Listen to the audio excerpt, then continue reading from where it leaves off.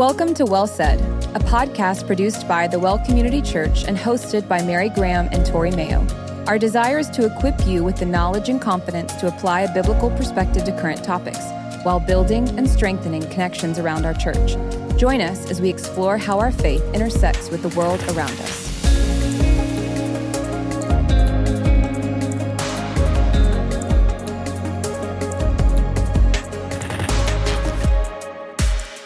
Hola. Hola. ¿Cómo está? Bien. ¿Y tú?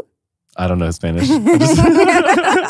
We said we need to start it differently every time, and I don't know how else to start it, so I'm just speaking in a different language now. Sounds good. We'll work on it. Okay, great. Okay. We'll make it well said. I'll save my my Mandarin and my French greetings for Do you know the next those? couple. I know hi and how are you, and that's it. Okay. Just like Spanish. Great. We'll work on it. That was great. Well, we're back again. I have a good icebreaker for us today because we're going to continue a little bit about what we talked about last week. As a little teaser, if you listened, you might know what's coming. If you don't, well, wait and see. But our question today is, where did you get your first Bible? You answer first. Okay. I don't know where this So Bible funny. came from, but I remember a little children's Bible, and I like Googled it last night because I wanted to like look at the pictures, and it was the Beginner's Bible, Timeless Children's Stories. And I like actually have memories of reading it on the floor, but like my very first like big person normal Bible, I think I got it in the 3rd grade at church when we did Bible skills with my best friend's grandma Gigi. And it was an NIV study Bible, and it took me forever to figure out what it was, but all I remembered, so those of you who grew up in church, you'll have to put in comments or something that you also had this Bible, but it was a hardcover Bible that had this like silver reflective top and this like purple outline and pink ink in there and everything. And it was called the New Adventures Bible. And so I would carry it around in the little maroon covers because, you know, Bible covers were a thing. Maybe you don't, but they were a thing. For those of you who grew up in church, you know what I'm talking about. A little maroon cover, and it had like a little zipper that had a little Jesus fish on it. So That's awesome. there we go. I stole my first Bible. What? Straight up. I literally stole my first Bible. That's a Are you hilarious sure question. it was stealing? Did you like steal it from a store? Can you steal the word of God? I did not steal it from a store. Okay. I was a Christian. Was it from a church? I love the Lord. I literally you gotta explain now. I'm like, my mind is going crazy. I went into the Lost and Found in our church, and I went in there one week. There was like nothing in there. Mm-hmm. I went in there because I had lost like a scarf or a hat or something, right? Yeah. You wear a scarf? I'm from Detroit, girl.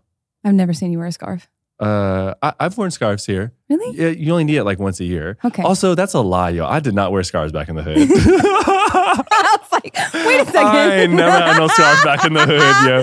You can see You're a how thief. much I You're a have liar. assimilated I thought we were I have assimilated in. Okay, so I lost my hat. We'll just call it that. Okay. And You lost something. So I went, couldn't find it. There was nothing to Lost to Found. Went the next week.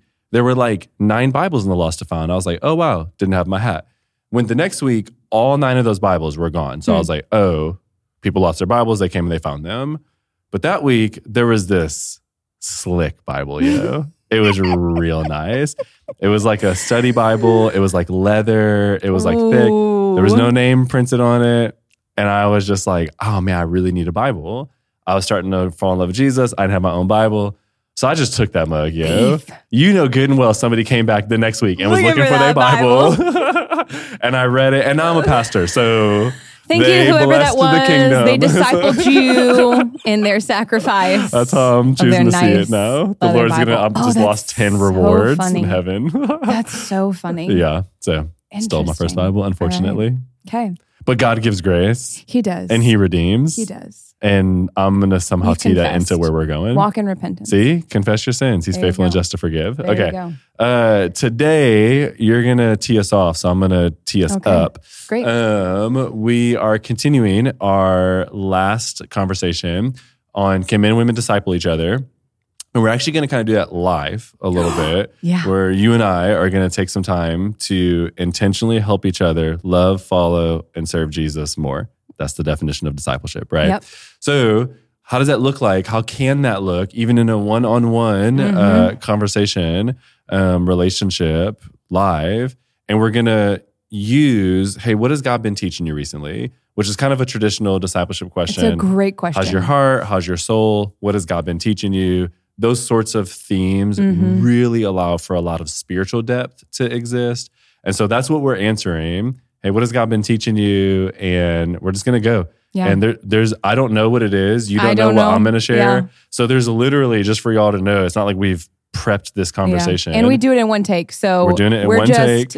This is raw, y'all. Yeah. It's real. And so as Mary's talking, I'm probably going to write down a couple questions, things I'm thinking of like, I should ask her about this, so that you can kind of see, hey, what could it look like if we are meeting in a coffee shop, if we are whatever. So we're going to do it live. Yeah. And you're going to go us first. So real quick though, before, if you are tuning into this one first and have not listened into the previous one and you're like, I am so uncomfortable with this right now, we actually addressed that in our we started to address that in our last episode, talking about convictions in Romans 13 and 14, and how really the first step in answering, can men and women disciple each other, is determining your own convictions.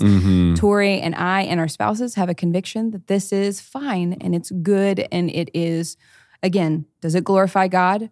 We pray that this conversation does. We're glad that you get to be a part of it. But if this is already making you uncomfortable, I really encourage you to go listen to that first episode 100%. Before continuing. And before you go as well, I would also like to say it's really hard to caveat every single caveat that could exist. Yep. So if you listen, you're like, I really wish that they had said that, like, you need to be wise with this, or you need to do this, or you're probably right.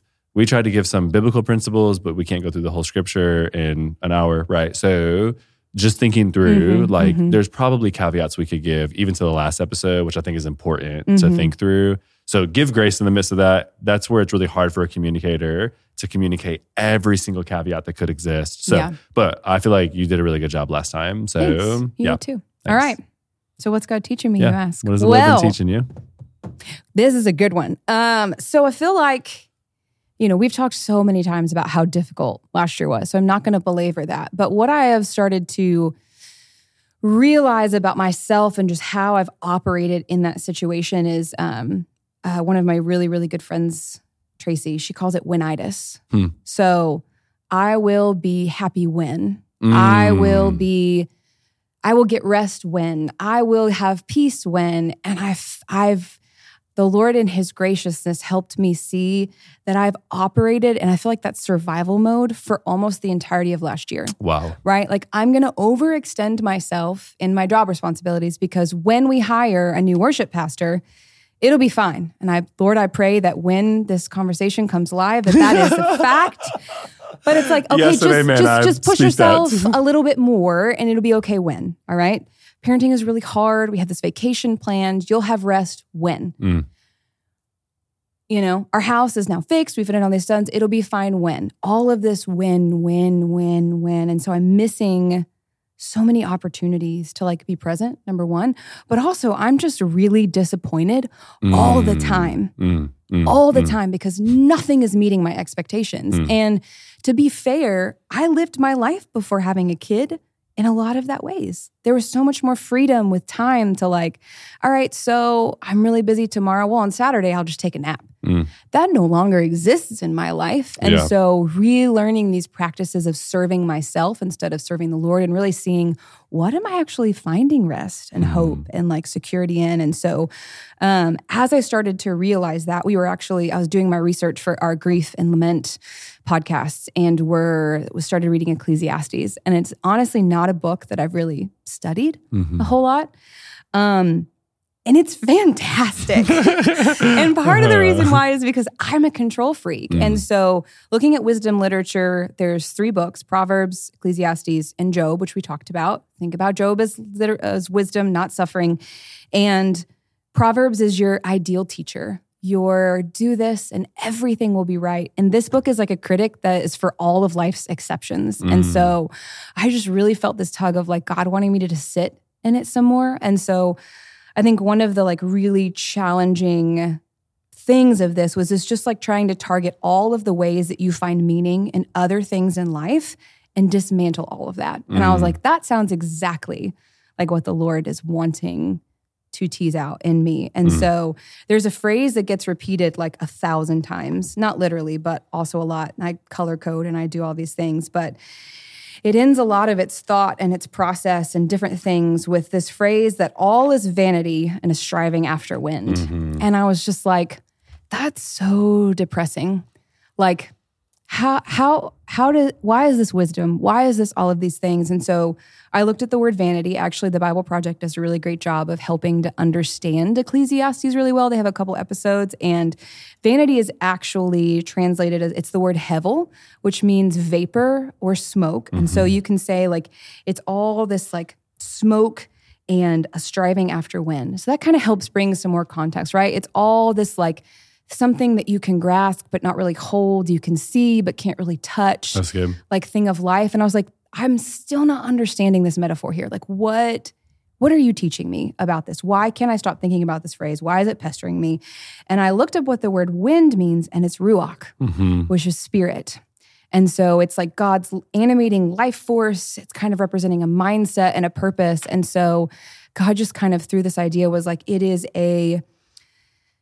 it's smoke and it's a striving after spirit. So I just kept teasing it. Striving can also be done as longing. And so ultimately that kind of taught me that everything that we're doing is this paradox and this enigma that seems like it's working and it's not. But what we're really longing for is the true life-giving presence of the Lord. So in my desire for rest and this one-itis, I'm missing out on this opportunity because I'm striving after what I think will bring this life and this purpose to me, when in actually it's just the Lord. And that seems so simple. But for someone who strives and controls every aspect of my life and has prayed for years and years and years for that freaking idea to leave me and to give up, God in his kindness has really just been dismantling my expectations, helping me to let go of control, walk more in faithfulness, because I'm honestly trusting him more. And I'm just kind of like, you know what?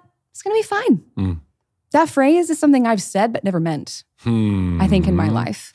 Because I think on a negative thing, I would shame myself and say I'm not doing enough, or you're not faithful enough, or you're whatever, or have absolutely no, right? There's a part of this where you can take this way too far. So everything is, I can do all the right things and everything is wrong, and so I shouldn't do anything at all.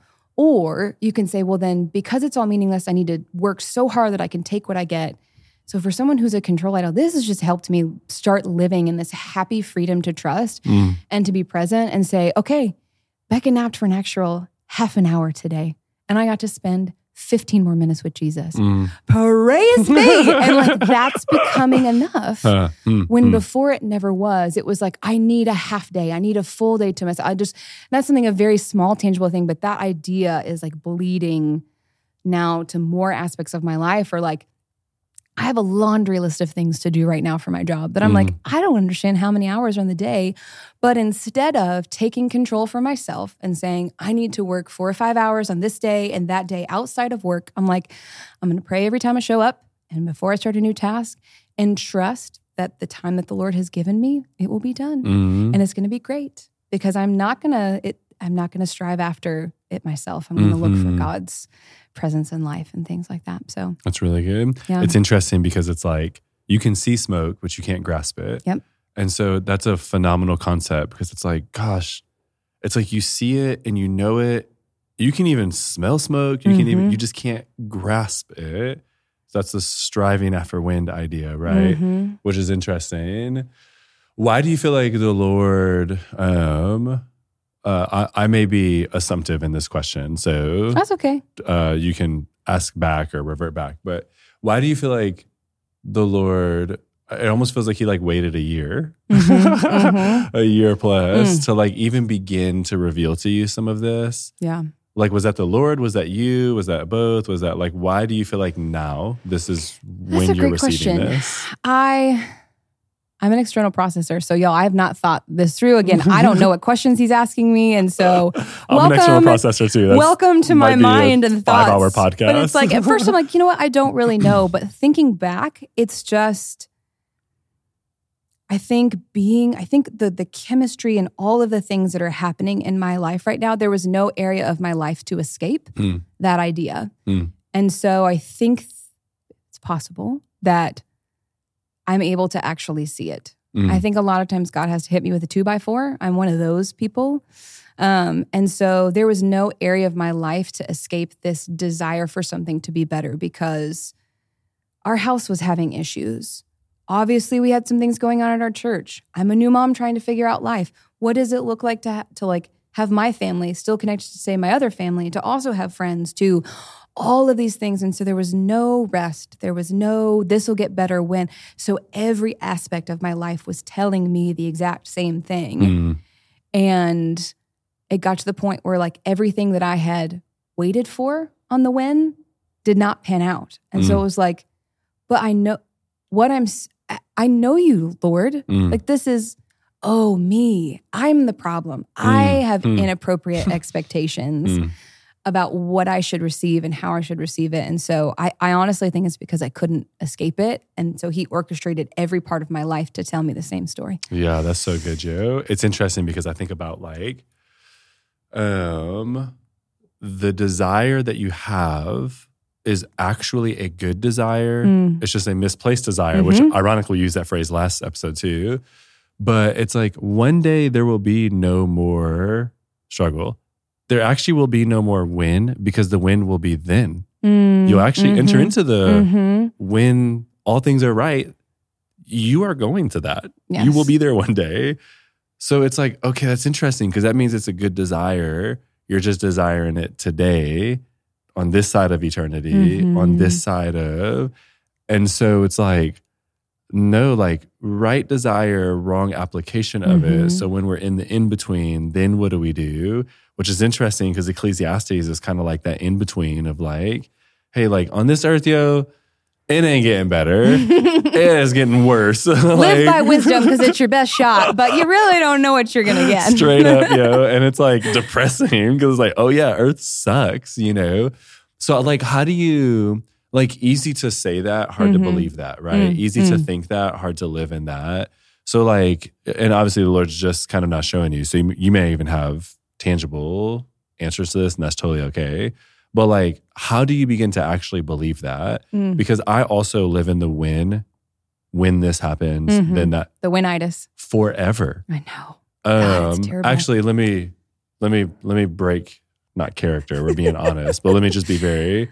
At the end of last episode, after we turned off the cameras, I started tearing up, and I told Mary like, "Hey, thank you for what you said to me in the middle of the episode."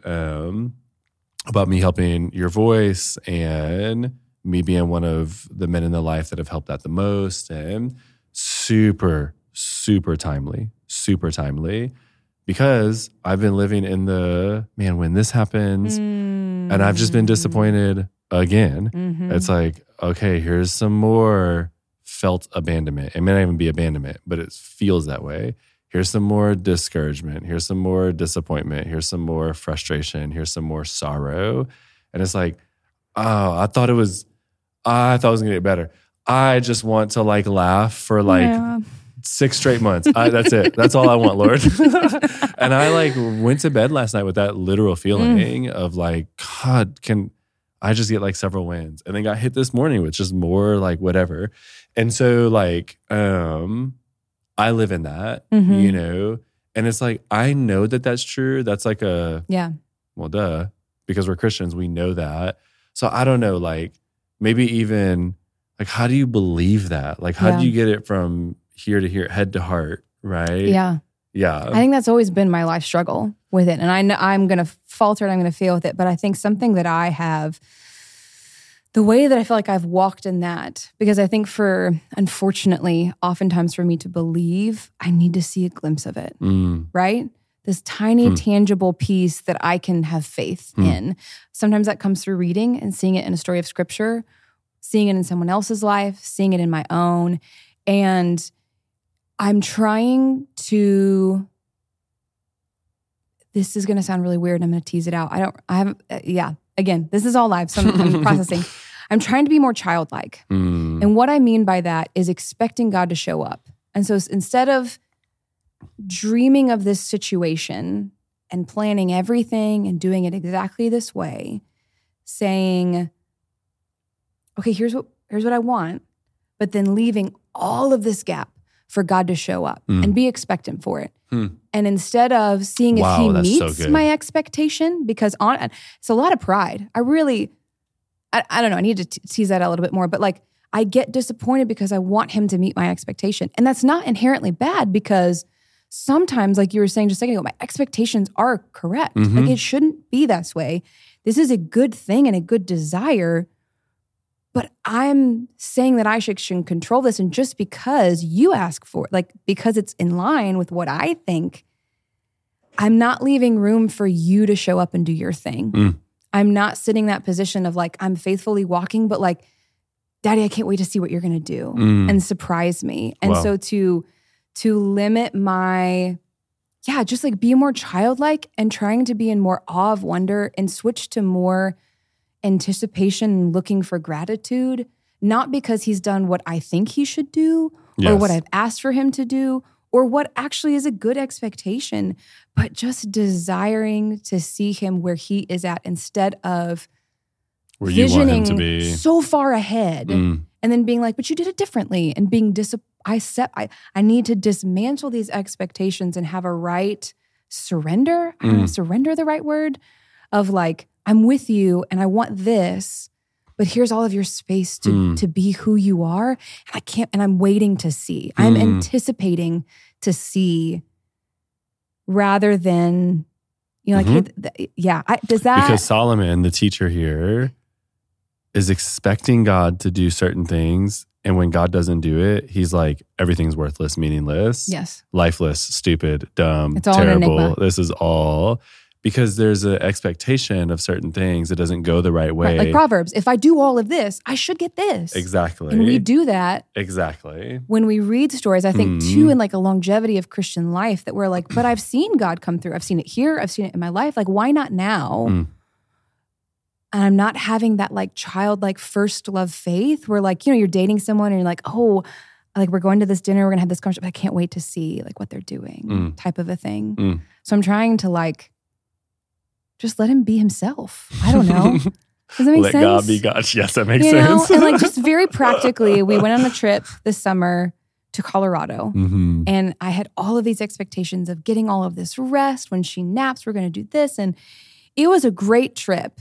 It was also our first trip with a toddler. So I didn't understand the real concept of like, this isn't a vacation. When you take your kids, it's a trip and you're just living life elsewhere. Yes. And I cried so many times that trip because and then I was missing out. Like it was this beautiful trip. Scott's parents were there. My father drove up to Colorado. I got to see this place that he's been going to for 20 plus years that I've never seen before in my life. He got to share it with me. He got to share it with his granddaughter. Like there was so many amazing things. And because my expectations were missed, I like had this terrible attitude and then spiral into, but it was just like, I had the wrong expectations and I missed out on the gift, the intention of this trip, this like way of seeing this gift that God had given. And so we actually went to Seattle a couple months later and had way different expectations. I was like, I'm not making a plan for this. I'm not doing that. We're going to go live somewhere else. I have a few things that I want to do. If Becca doesn't sleep, I'll sleep when we get home and figure it out.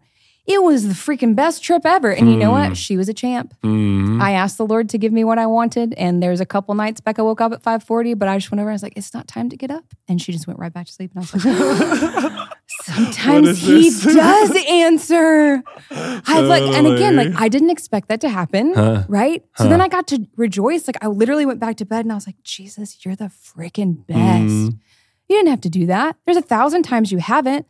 But because I just had no expectations and I just waited to see and expectant that he was going to do something, whether he taught me something because he didn't and I needed to learn something, or he gave me a gift. And he did. And it was great. It was wonderful. And I'm like, this is how you're supposed to do a trip, Yeah. I don't know. That's I'm so talking interesting a lot, too. You're not talking a lot. That's so interesting too because what I just said about your encouragement of me, it's like, I had an expectation of something, didn't happen, and then I got caught with something that I was actually looking for from you, completely unexpected. And in irony, what I prayed for last night, the Lord through you then answered, but not in the way that I expected. So it was so caught off guard. And I'll be honest, in my own life, it would therefore be easy to not receive as readily because it's like, you know, God, can you give me a steak? And then instead he gives you like brisket. And it's like, it's actually the best brisket you ever had. And he didn't want to give you steak because he knew that actually that cow that the steak came from was diseased. And if you eat it, you're going to get sick. And so rather than like enjoying this really good brisket, you're like, oh, well, where's the steak at? And it's like, well, no, it's very similar. And also this is better for you. And God knows what he's doing. And so literally even that, it's like, oh, if I'm able to receive your encouragement and blessing, it's actually answering the very thing I just prayed, but I got to see God like that. Yeah. But if I don't and I try to take control or I try to, it actually turns into vanity, right? It turns into me striving after the wind. Do you think your expectations are why it's sometimes hard for you to receive? Oh, 1,000%. Yeah. Because you expect God to respond differently, or like, what is that? I think how does that play exactly out? What you just said for your own life. It's like, I desire it to look a certain way. And when it doesn't look like that, then it's all lost. You know, it's all hevel. It's all hevel. Do you know what's funny? I almost said hevel, and I was like, people are going to think I'm saying it's all like hell, like to hell. Yeah. And then they're going to accuse me of cursing. And yes, it's all hevel, right? Yeah. And it's like, yeah. So yes, I think that totally. Interesting. Yeah. Can I, before I share what I go real quick, one, thanks for sharing. Yeah. Two, thinking about the discipleship piece so that there is a little bit of a teaching moment in this. I do think too, well, I hope you're learning in general through what Mary's sharing, but I also think like within discipleship, I would never pivot to what the Lord's been teaching me right here because I actually have like 2 or 3 other questions that I would ask you if we were just sitting down one-on-one. Well, what are they? Let's share them with them. I don't have to answer them, but this is a teaching moment. So like, how do you, so much of that one-on-one discipleship is being able to listen and tease out. So like I won't answer them, but what are some other follow-up as an example? And what you just said is exactly what I wanted to think about. It's like, I would tease it out.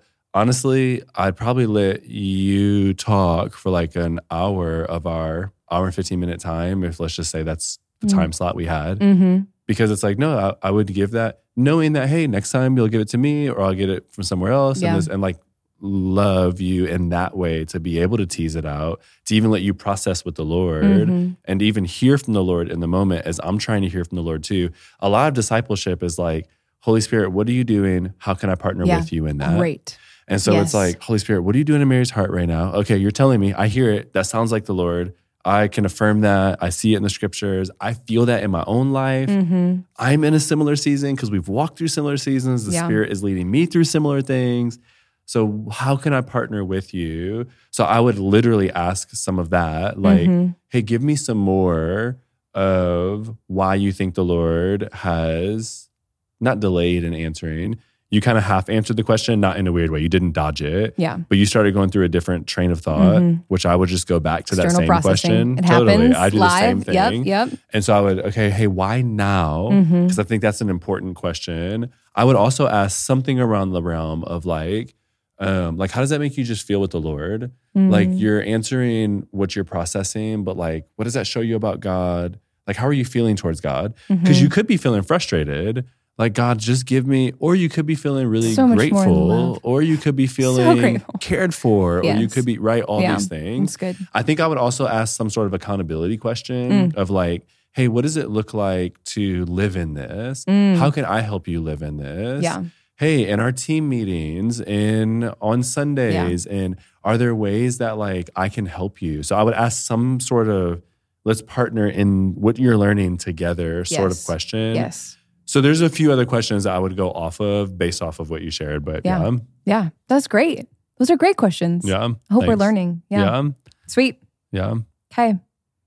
What's the Lord been teaching me? Yep. Give me the goods. Okay. It's funny because just the timing of this. What you shared with me last episode, just some of what I've been processing. Obviously, to your point, last year has been hard. I think that for those of us on staff who walk through a lot of it, healing's just delayed sometimes. It takes time. So it's like I've had to carry and care for so many other things and people that I've had a hard time even being able to fully heal, right? Even being able to fully process like what the Lord's been doing in my own heart and life. Obviously, I took a sabbatical. That was really helpful. That was a big piece of that. But within that, I've been feeling very alone, been feeling very doing this by myself. I've been hearing the lie of the enemy of like, don't nobody care. Like, don't nobody, you got this by yourself. Don't nobody actually care, which is why what you said was meaningful, because it's like, hey, that's not actually even true. That's not even true. But that's really easy to hear isolated. One person says something, one person leaves, one person is like, you ain't doing enough, Tori. One person, whatever, right? It's really easy to feel that. So I've just been kind of like almost speaking that lie over myself, almost like believing that lie, you know? Yeah. And so Deuteronomy, I'm going to chop through, it's really like 6 through 10. I'm just going to read a couple of these verses. So Deuteronomy 6, 4 through 6 is the Shema. Hear, O Israel, the Lord your God, the Lord is one.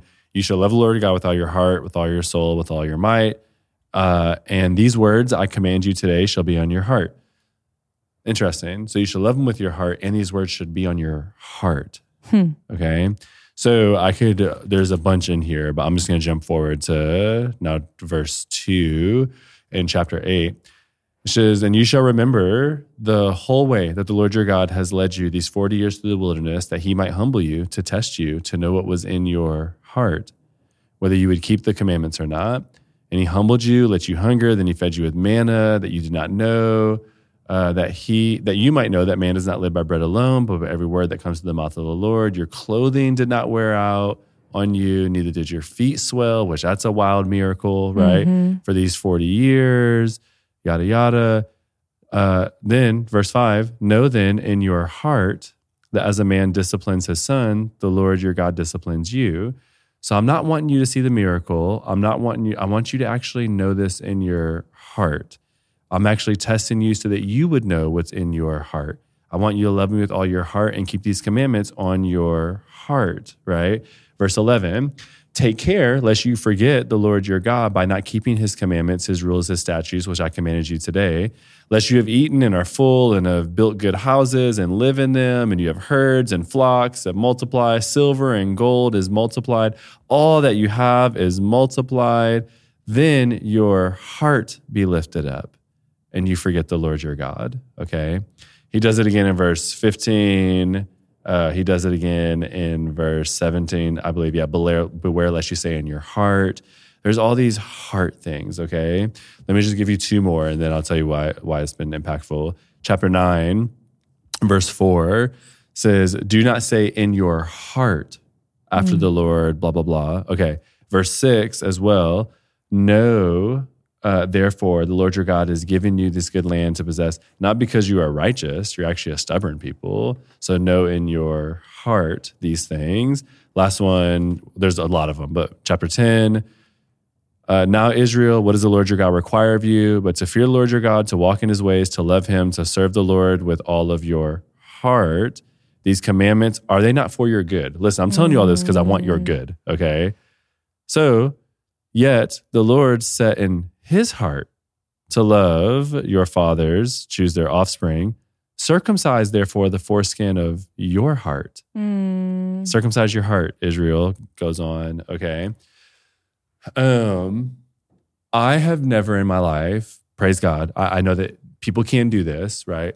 But I've never in my life like gotten more money or gotten success in some way that the world would define success, or I've never and been like, you know what? I'm better than God, or I don't need God. I've literally never thought that. Never once. Never once has that crossed my mind, you know? I've never thought, I don't really need God. I've genuinely never like thought like... Once saved. Once saved. As if that was a true thought, right? I'm sure maybe my mind has wandered and be like, okay, yeah, sure. But I mean like as a genuine like, is this true? Like, do I need the Lord? Never thought that. I've never thought like I'm built up above God. He's like, you know. So when it says in, what is this, 8, you know, hey, like take care lest you forget the Lord. It's like, I've never forgotten the Lord. So I say, When you have herds and flocks, silver and gold, all that you have is multiplied. Your heart be lifted up. You forget the Lord your God who brought you out of Egypt. I have read that and been like, man, I've never done that. How could you do that? And then I realized over and over and over again, it's talking about our hearts. My mind has never said that, but my heart says that all the dang time. All of the time. Okay. Literally, I'm like thinking about, like what I have been describing is that recently I've been feeling lower lows than I've felt historically. I feel like the historical Tori operated between like a 6 floor and a 10 ceiling. Now I feel like I operate between like an 8 ceiling and like a 3 floor. So it's as if my thing shifted down and dropped even a little bit more. And I go into the 3s and 4s and 5s quicker than I used to go into like the 6 and 7s. Okay. Now, some of that I think is just some hurt, brokenness. Some of that I don't think is healthy. Some of that I do think is healthy. I think a healthy human can actually go between a 1 and a 10 appropriately. And so I'm still not even there, right? But I've been like, man, like, why am I feeling this? Why do I feel so discouraged? Why do I feel like just disheartened at times? It's like, oh, it's because my heart, I'm literally using that word, disheartened, right? How do you keep your heart? I'm like, it's interesting because this is like, hey, if there's a lot of good, don't think in your heart. I'm like, when there's good, am I like, God, you are good, yo? Do I say that in my heart? Like, or does my heart go, thank God for this circumstance, and then I just keep moving on with life? Am I asking God for the right circumcised heart? Am I asking him to test me so that I can prove my heart to be pure? Or do I just want really good circumstance? The win-ism. Like, I just want to laugh for 6 straight months, God. That's what I want. Even though what I really want, if I'm being honest in my spiritual self, is that my heart would be fully surrendered to Christ. It would be fully in love with God. I do feel like the Lord has tested me through wilderness, through fiery serpents, through lots of things that have happened. And what is revealed is like, no, my strength, my will is fully dedicated to Christ. I've never once thought about leaving our church, like quitting ministry. I've never once thought about like, yo, I should just go. I can make a lot of money in this other place because I'm a good leader. And I've teased that and joked that. I've never actually thought that in my heart. You've or never in my made head. a plan to take that step. You know what I'm saying? Yeah. My heart hasn't even gone there. But what my heart has gone to is like, God, are you good? God, do you have good for me? God, like, do you actually love me? God, am I just doing all of this? And it's like, hey, remember how God like has protected you through all these things? Remember how you ain't fallen to sin, even though you very well could have because you are a sinner as well. Yeah. Remember how you have been delivered through this. Remember how, remember. And it's all this heart exercise. Yeah. And I realize I do not exercise my heart well, yo. I exercise my mind really well. And I think the right thoughts about God, about my mind. I'm sober-minded, if you will, in that. I exercise my strength well. I would even say I exercise my soul well. But it's funny, believe. right? I believe there's depth. But it's funny, yo. My heart, which I would say I'm a feeler naturally, which I am, is probably why I feel it so much. I'm not sure if I exercise it and submit it to the Lord, yo. Last thought here, and then I'd love to hear your processing. The word heart shows up 600 and, I wish I wrote the number down. 600 and something times in the Old Testament, okay? 92 of those times are in the Pentateuch, the first 5 books of the Bible. 44 of those times is in Deuteronomy. So of the first 5 books, almost it's a lot half in Ecclesiastes of the heart too, interestingly enough. It's 160 times in the narratives. So that's Judges all the way through the wisdom literature. Beginning in Job. So if you do Job, Psalms, Proverbs, Ecclesiastes, Song of Songs, if you can group those 5 as the wisdom literature, it actually shows up 272 times. Wow. Or 40% of the Old Testament. Goodness gracious. Even though the wisdom literature only makes up 15% of the Old Testament.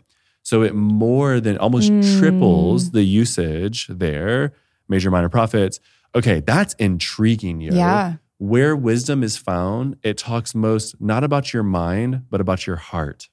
What you feel, how you move from those feelings, what you love, biblical idea of it, tends to form from the gut or the heart is what they would call that. And so Proverbs 4:23 would tell us, hey, guard your heart with all diligence, For out of it flows the well springs of life, Yeah. joy, all these things. There's all of this. Hey, the fear of the Lord is the beginning of wisdom. That's actually a heart idea, even there.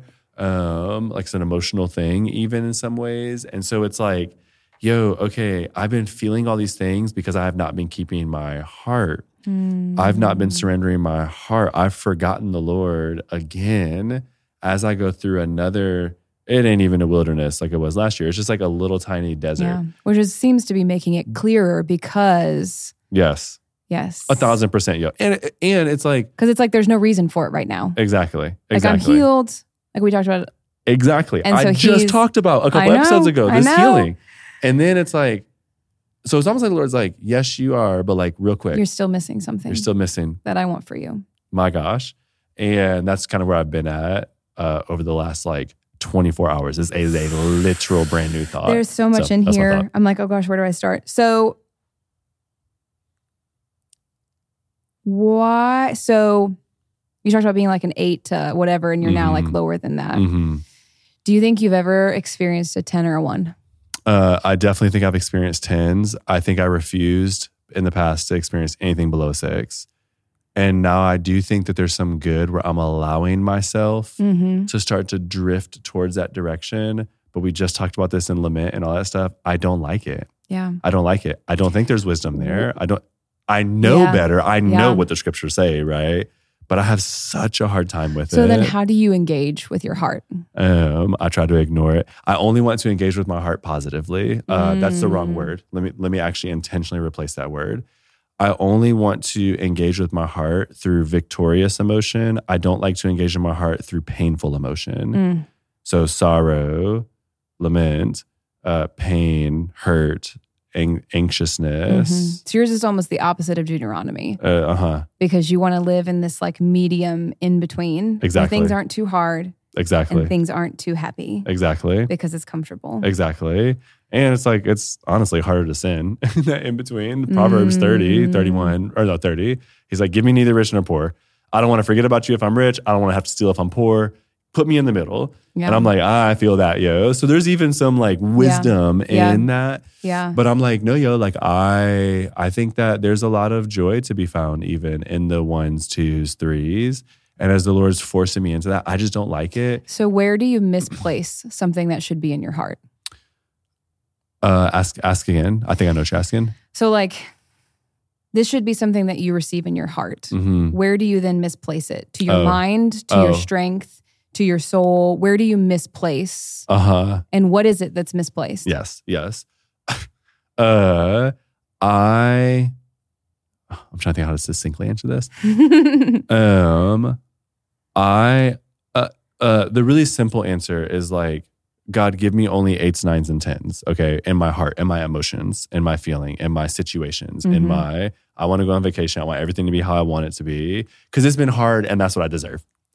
And that's what I'm doing, right? Yeah, so some similar veins here, I see. That's why I was smiling when you started. I don't know if you saw me smiling. I was like, I'm going to talk about the same thing. I wonder if we have some similar things coming out. So I'm trying to think of some different questions to like tease out a little bit where we're going here. But it's like, yo, I deserve this, give this to me. And then I don't get it. And I get something hard and I'm like, what the heck, yo? Yeah. Have I not suffered enough? He's like, yo, listen, I'm humbling you, boy. Right? That's how I talk to myself. That's not how God talks to me. But I'm humbling you to test you, to know what's in your heart. And I humbled you so that you can see that you don't live by bread alone. Do you know what I have not done? I've not just gone to the Lord and been like, man, God, this like made me really sad. I almost just started crying for real. And I literally, there's a good example of how I try to protect. I don't want to go into a painful emotion because I don't want to tell you I'm hurt. I don't want to tell you I'm sad. And so then I'm like, man, I have a question. Give me blessing only. So you kind of started with this whole thing talking about too of like things, and it seems like you are putting things and people over yourself in terms of shepherding, loving other people. That there's even some isolation, aloneness that comes in ministry. Are you misplacing? Do you think that you might be misplacing like your trust in people with trust in God? And so because you've seen people break that, you're unwilling to let that piece out with the Lord because he would respond the same? right? Because you and We're to done. think Well about said. Bye. think about your right boundaries. Like Yeah. That's you're good. are you excusing a boundary Mm. that you put on someone else that you're putting on the Lord? Mm-hmm. Like obviously you don't, like talking to Natalie, you can, Sure. whatever, but like that heart piece, Mm-hmm. why are you keeping that Yeah. from others? Mm-hmm. Why are you keeping that from the Lord? Yeah.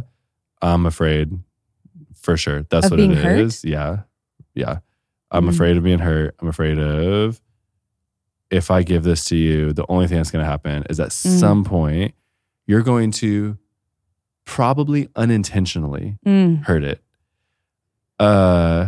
Sometimes people are vicious, but often it's unintentional, Mhm. It's just this.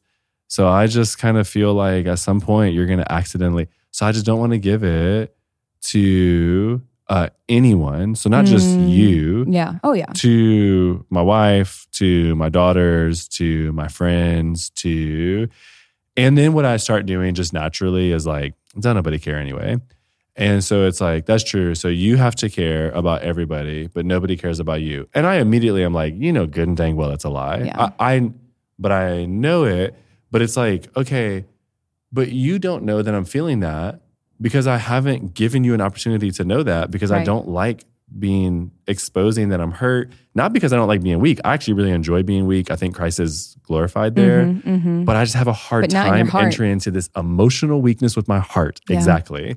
Weak with my hands, totally. Weak with my mind, totally. Weak with my soul, totally. Yeah. Weak with my heart for whatever reason. I'm like, nope. Like Okay. that's not, you can't do that. You can't go there. And I don't even really let the Lord there. And he's like, hey. What does the gospel say to that? Yeah. That's, If Jesus was sitting here by the way, a great discipleship question. instead, Yeah. what would his good news say to that for you? Yeah. I think that 50 things, first of all. I'm like, I feel like his good news would tell me, one, he knows. So it would empathize from a heart perspective, right? It's like, Jesus was sorrowful, to the point of sweat and blood because of how much sorrow he was bringing on, how much. So these painful emotions, sometimes we call them negative emotions. I think negative has a negative connotation. Agreed. It's not negative, they're painful. Yes. Now, they won't be in the kingdom because there will be no pain in the kingdom. Right. So once again, just like I said with you, like it's okay to desire only joy and only, that's what we're going to one day. Yeah. No more tears. Expectations will be met. So praise God, Joe. They straight up will be. Because we'll have the Not right on this expectations. side. Yeah. Not on this side though. Yes. And Jesus intentionally entered into it to feel that. I think he would invite me into, hey, no, it's understandable that you're feeling hurt, that you're feeling broken, that you feel betrayed by this little thing. That may not be the actual thing that's happening, but it makes sense why you're feeling that. Now, how do you replace that with like me? And it's like, I feel like what the gospel would tell me, first of all, is that Jesus takes this. Obviously, he's going to give me fullness. But even in his resurrection and his gifting of the Holy Spirit upon his ascension, it's like the Holy Spirit now dwells to give me joy. Yeah. He now dwells to give me this peace. He now dwells to give me this life.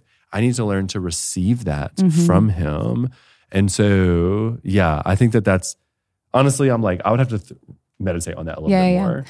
While you were talking, I just had this, I thought about the story of the woman who was bleeding for years. And she's like clamoring after Jesus, right? And what is the first thing that he does to her? He touches her face and looks her in the eye. That is not I think that like such a heart moment. Are you letting Jesus touch your face? Are you clamoring after him in that way to deal with this? Or are you overcompensating with your heart? And how do you let him touch your face? Do you know what's interesting? To see in your eyes, to connect with that peace. I've put you through the wilderness through all these years so that I can show you. It's like he could have miraculously put them in the promised land. First of all, they still would have been Egyptian. Yeah. God had to work Egypt out of them and had to work his new way into them. Yeah. They probably dressed like, looked like, talked like, had practices like Egypt. So he's having to change them. That's true of me as well. So in his allowing suffering, in his walking with me through pain, it's not punishment per se. It could be consequence of sin, but also sometimes it could be him working Egypt out of us, right? Mm-hmm. And it's like, I think that I desire so much the miraculous just healing that I don't let him journey with me, and I don't want to journey. And he's like, hey, listen, no, your clothing didn't wear out. Your feet didn't swell. I kept feeding you. Like, you're okay. You're okay in the midst of it. And I'm like, right, but I'm not in the promised land. So, and I don't want to be in this desert. So put me in the promised land. And then I get You're promised missing land. an opportunity to see that sorrow is better. Can be better than laughter. So it's funny because I've been meditating on that since we talked about it, which is probably why. And I'm doing this huge study right now on all the emotions that are in the Bible. We could talk about that some other time. Interesting, because that, I wonder if that's some of how God is teasing that out and wanting you to see 1,000%. it is safe to engage because he meets you where you were at. Mm-hmm. And you got to surrender that to him, bro. And here's the honest thing. This won't, you won't feel this. I don't think anybody listening will probably feel this. But I think that how do I say this? It doesn't sound strange. Like the pastor in me, this sounds so elementary. It sounds so like, that I feel like therefore, because I'm a pastor, I have to be spiritually mature enough to be able to be at a certain place so as not to wrestle with really simple things like this. This is like really simple. I think people listening would be like, I learned that like month 2 of my faith. And I'm like, yo, like genuinely, like praise God. For whatever reason, he put me to decade 2 to be like, hey, okay, now we're going to start working on some of this. And so it feels so elementary. It feels like, hey, just let Jesus in on this. Like, have you let him touch your face? I'm like, no, because I don't let anybody do that. Because people have done that and hurt me. And so therefore, so then it goes into all this counseling stuff and Origin and all sorts of, right? Yeah. But it's like, yo, like it, so then it feels so elementary that it's almost hard to even talk about. Once again, not from embarrassment. I am very fine with being weak. I am very fine. But just from like a insecurity of like, I don't even know how to process this fully because though I'm such a deep feeler and though I feel like I understand emotion really well, I have not let him enter into my heart really well. To glorify the Lord. And so there's a difference between those two. I can see what you're feeling. I can empathize with you. I can go there with you. I can feel deeply. But what do I allow? Do I allow the Lord to feel deeply with me? Do I even want to know what he's feeling right now? I just think it's just disappointment or like, dog, get over yourself, because that's what I'm telling myself. And I'm just thinking the Lord's saying that. And that's just not true, yo. Yeah.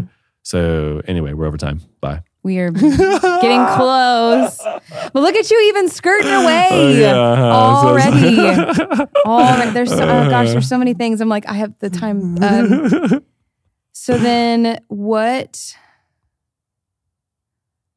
does it look like for people to support you on that? This is now out for the world to hear. And that's something we missed on mine. So like, what does it look like? Is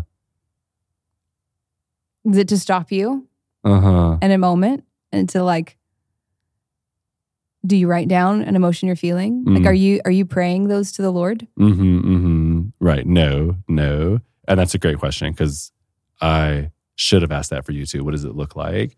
Because I do think there's corporate accountability, there's corporate discipleship, all that stuff, right? Yeah, honestly, I don't know. It's funny. Me and Yusuf talked about this a while ago. He talked about like the desire for deeper friendship and he had to preach on friendship. And he was like, that's interesting because I desire deeper friendship right now, but now I got to go preach on it. And he's like, the most awkward thing is like, if he preaches, he's like, hey, like I want friends. And then like 40 people are like, yo, I want to be your friend. He's like, I actually only have time for like 2. Yeah. And so that's weird now because all y'all are trying to love me, but I can't even like, I don't have the capacity to receive your love. How do I? So it's like, I don't know what that looks like practically. I think some of it is like regaining some depth in relationships that I have lost and have not replaced, not in a bad way. I don't mean that in a strange way at all, but it's like, I just haven't had time to like replace some of that. Yeah. I think it looks like multiple different things. To be honest, I actually don't know what that fully looks like. The feeling that I often feel is either like aloneness or nobody understands, nobody type of feelings, you know, which I know is not true. but it's where I go into. And then what I'm realizing is like, oh, it's my heart that's doing that. It's not my mind that's doing that. Yeah. I think I kept thinking it was my mind. And I was like, you need the right. renew your mind. Think right thoughts. That's actually fairly easy for me. And it's not my mind. Because you know truth. Because I know truth. It's the walking, the faith, the It's belief, the heart. the desire. Yeah. It's the emotion that's Peace. behind that truth, right? Yeah. And so it's like, I could walk away today and be like, that's not true. That's not true. You've been here for 7 years, whatever it is. You haven't done that. We struggled. You stayed. That's not true. Go believe truth. Yeah. And then I feel okay for like 6 seconds, but then my heart's like, meh, you know? Yeah. So it's like I kept thinking it was a mind thing, and it's not. Like, I think the Lord's showing me, hey, it's a heart thing. You don't feel what you believe to be true. Yeah. How do I do that? It's like, What's true rejoicing and true sorrow? exactly. I feel like if you don't exactly. get the spectrum, you can't understand them because you have no juxtaposition for them both. Yeah, that's really good, yo. So That's really good. you might need to Those are bars. sit in both. But I don't have time to sit in both. I'm just kidding. I'm just deflecting my You take uncomfortability. that to the Lord. You take that to the Lord. I actually do have a ton of time. The Lord's Yeah. graciously given me more space with Him recently. And so, yeah. Yeah.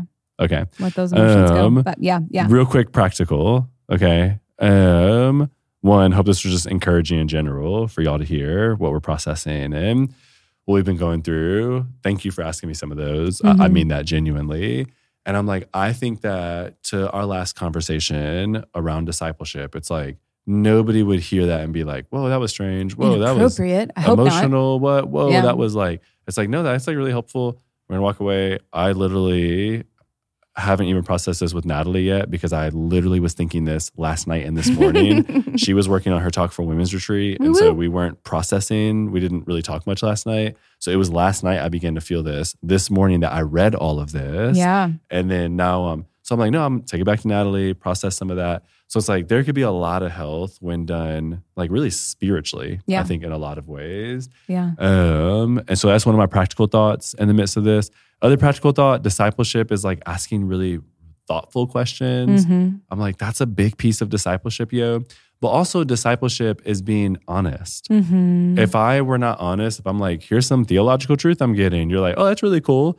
And we geek out about God, but I'm not loving, following, or serving Jesus where I need it right now. Yeah. So part of discipleship is the person that is being poured into being honest about where they are. That means when you come to church, you should be ready to receive and ready to give. Yes. Give worship to God, give service to other people, see where other people are and bless them, and then actually receive. That's why we say, hey, physically sing to please. God because it informs your heart. It's your hands trying to move your heart and mind toward truth. All these different things, right? So it's like discipleship is this holistic, like, do I want to love Jesus more? What is Jesus showing me right now? How do I invite you into that so that I can follow him or serve him more?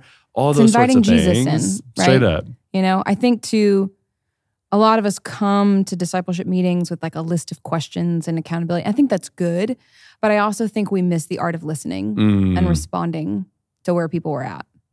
So that's kind of what I tried to do. I tried to leave out my like normal, which are actually very similar to yours of like, why is this happening now? And like, what is this teaching you about God's character? And then therefore, what is it teaching you about yourself? Like all of these kind of have a pile of go-tos, but also like there's value in listening and responding and making connections. And like also too, man, so many times that I'm discipling someone, we're walking through similar things. And so you're able to like, and like kind of spur that person a little there while they spur you a little there. And like, So you true. kind of like doing the dance back and forth of like pursuing Christ, you know? And again, you're not trying to be a therapist. Like you may have to dig in some deep things from your past. I can't help you with that. I'm not going to help you with that, but the Lord wants to touch your face, my friend. So you let it be. You let it roll. You let the Spirit guide. You have good boundaries. And you encourage one another towards Christ. Does it glorify him? Straight Ask up. good questions. Listen. Encourage. That was well said. It can be done. Yeah. That was well said, for Thanks, real. friend. Yeah. Thanks Yeah. for sharing with me what you're learning. Thanks gotcha. for walking, letting me into those aspects of your life as Yeah. well, what God's showing you. And yeah. Yeah. It's fun doing this with you. It So is fun. grateful for you. Grateful for you. Okay. All right. Well said. Bye. Well Peace. said. Love y'all. Adios. Thanks for listening. If you enjoyed what you heard, like, subscribe, and share. For more information, visit our website at www.thewellaustin.com/podcast.